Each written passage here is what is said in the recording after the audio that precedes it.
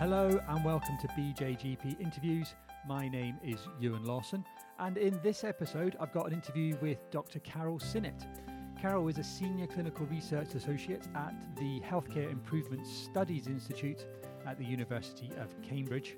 We were able to talk about her new paper just published in the BJGP, Operational Failures and How They Influence the Work of GPs, a Qualitative Study in Primary Care.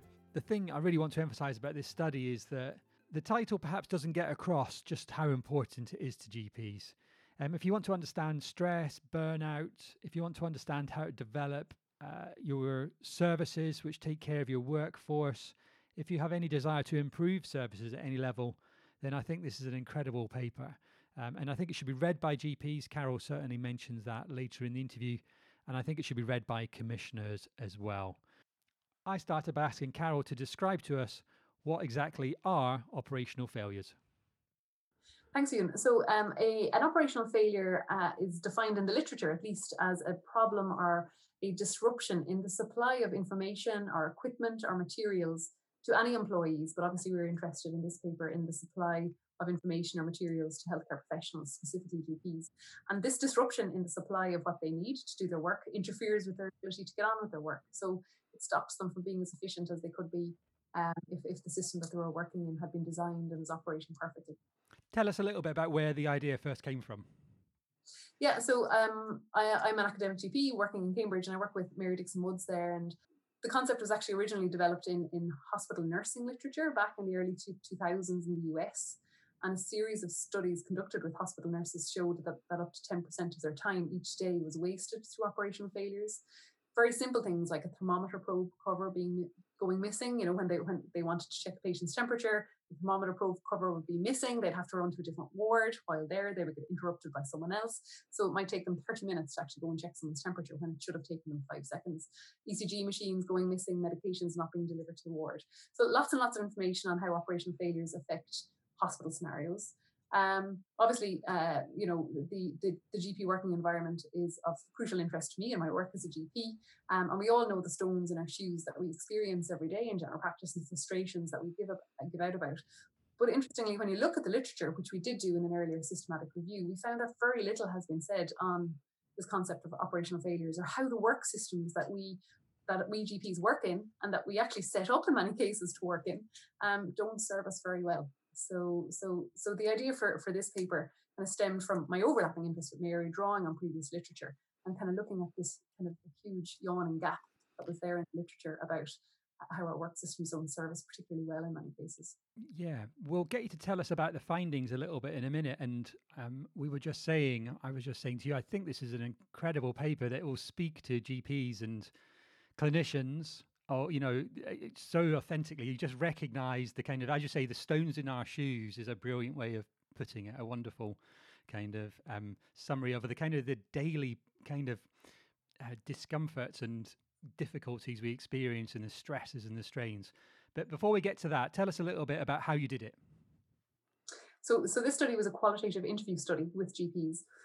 And we embarked on this study off the back of the systematic review that showed this big silence in the literature on operational failures in general practice. So what we wanted to do in this study was go and just speak to GPs about whether this concept of operational failures was even relevant to them, if it was something that they experienced. And we used a technique called chart stimulated recall, in which we asked GPs to look at their list of patients from either that morning or the previous day, if we were interviewing them in the morning, and just to kind of look through that list of patients and tell us about things that happened during those consultations that kind of stopped them in their tracks, that might have annoyed them, that kind of distracted them from what they were trying to do for that particular patient, that made them, that forced them to have to leave the task or get someone else's involvement to try and help sort it. And by just taking that very simple approach, it unearthed a huge amount of very routine problems that often go unnoticed because GPs tend to work around these things very quickly, or, we tend to be resourceful in trying to solve these issues and just get on with things.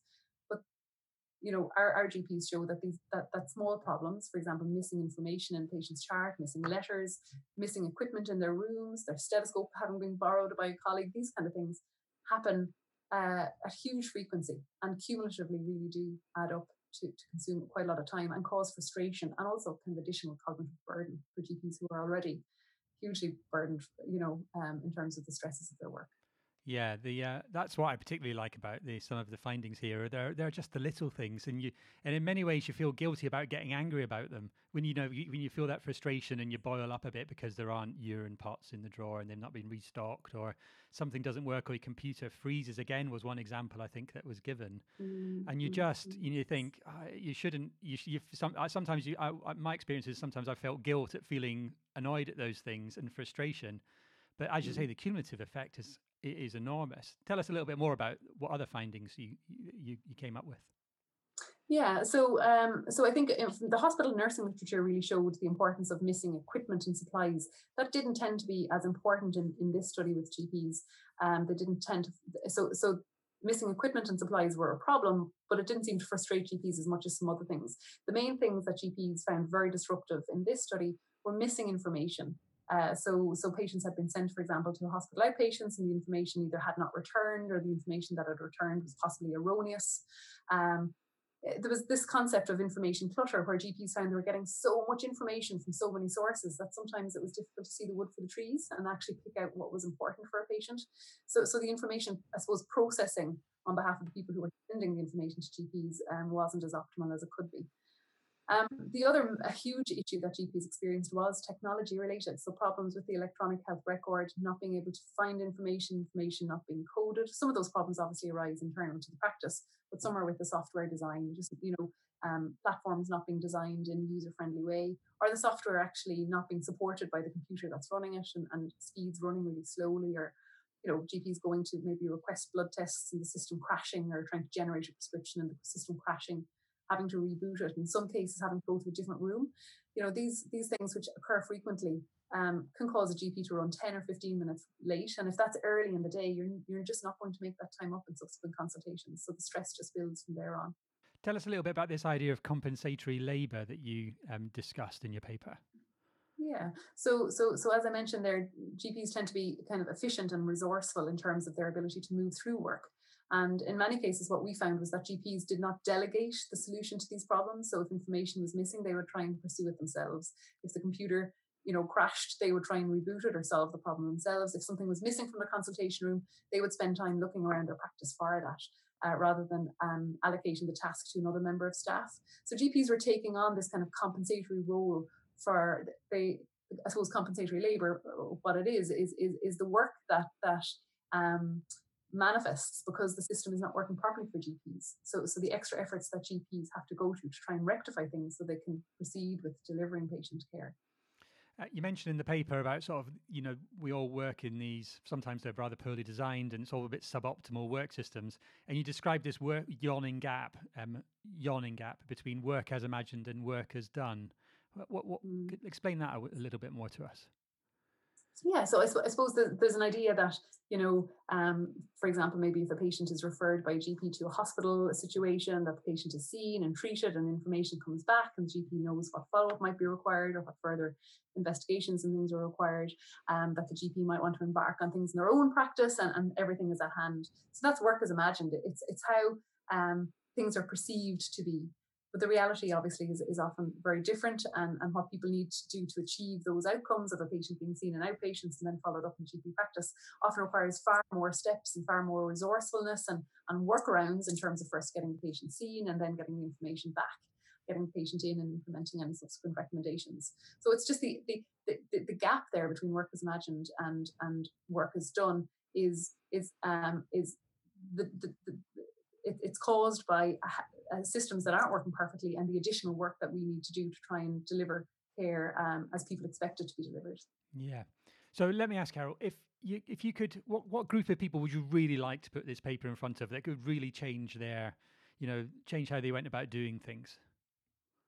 I'd like to put it in front of GPs, first of all, because I think it represents GPs, and I think it's good for GPs to realise that their voice is being heard, and that if we can increasingly recognise this problem, which is within our own practices, it's probably a first step to trying to implement change or implement improvement on some of these problems. But more broadly, I think it's really important for commissioners to read this type of paper and look at how the world that they think general practice might be maybe is much more complicated and much more kind of tricky to negotiate for GPs and patients alike than they possibly imagine it to be, and policymakers, obviously. Yeah, there's a quote near the end for implications in your paper, which is, commissioners and policymakers must resist the urge to place additional responsibilities on general practice until the gap between work as imagined and work as done is better understood. And a lot of GPs, I think that'll ring so true to them. Yeah, I mean, I think so. I mean, increasingly there is a move to move, more and more long-term condition management out into primary care, as well as lots of other new contractual responsibilities for GPs. And while I think GPs in theory are happy to look at taking on these additional responsibilities, they're already dealing with fallout of imperfect systems in so many other areas that they really are overstretched. And unless we start kind of rectifying existing problems, we're only going to create kind of myriad future problems with every additional workload that comes without a proper appreciation of how systems in general practice actually function. Carol, that's a wonderful summary of some really excellent research, which I think really deserves to be widely read, and I hope it achieves some of those aims. It certainly deserves to. Thank you. Great, thank you. Thank you very much for listening to this BJGP podcast. The original research papers and articles can be found at bjgp.org. The show notes and podcast audio can be found at bjgplife.com. Do share if you've enjoyed it. Subscribe via all the usual places, including Apple Podcasts, Google, Spotify, or your podcaster of choice. Thanks again.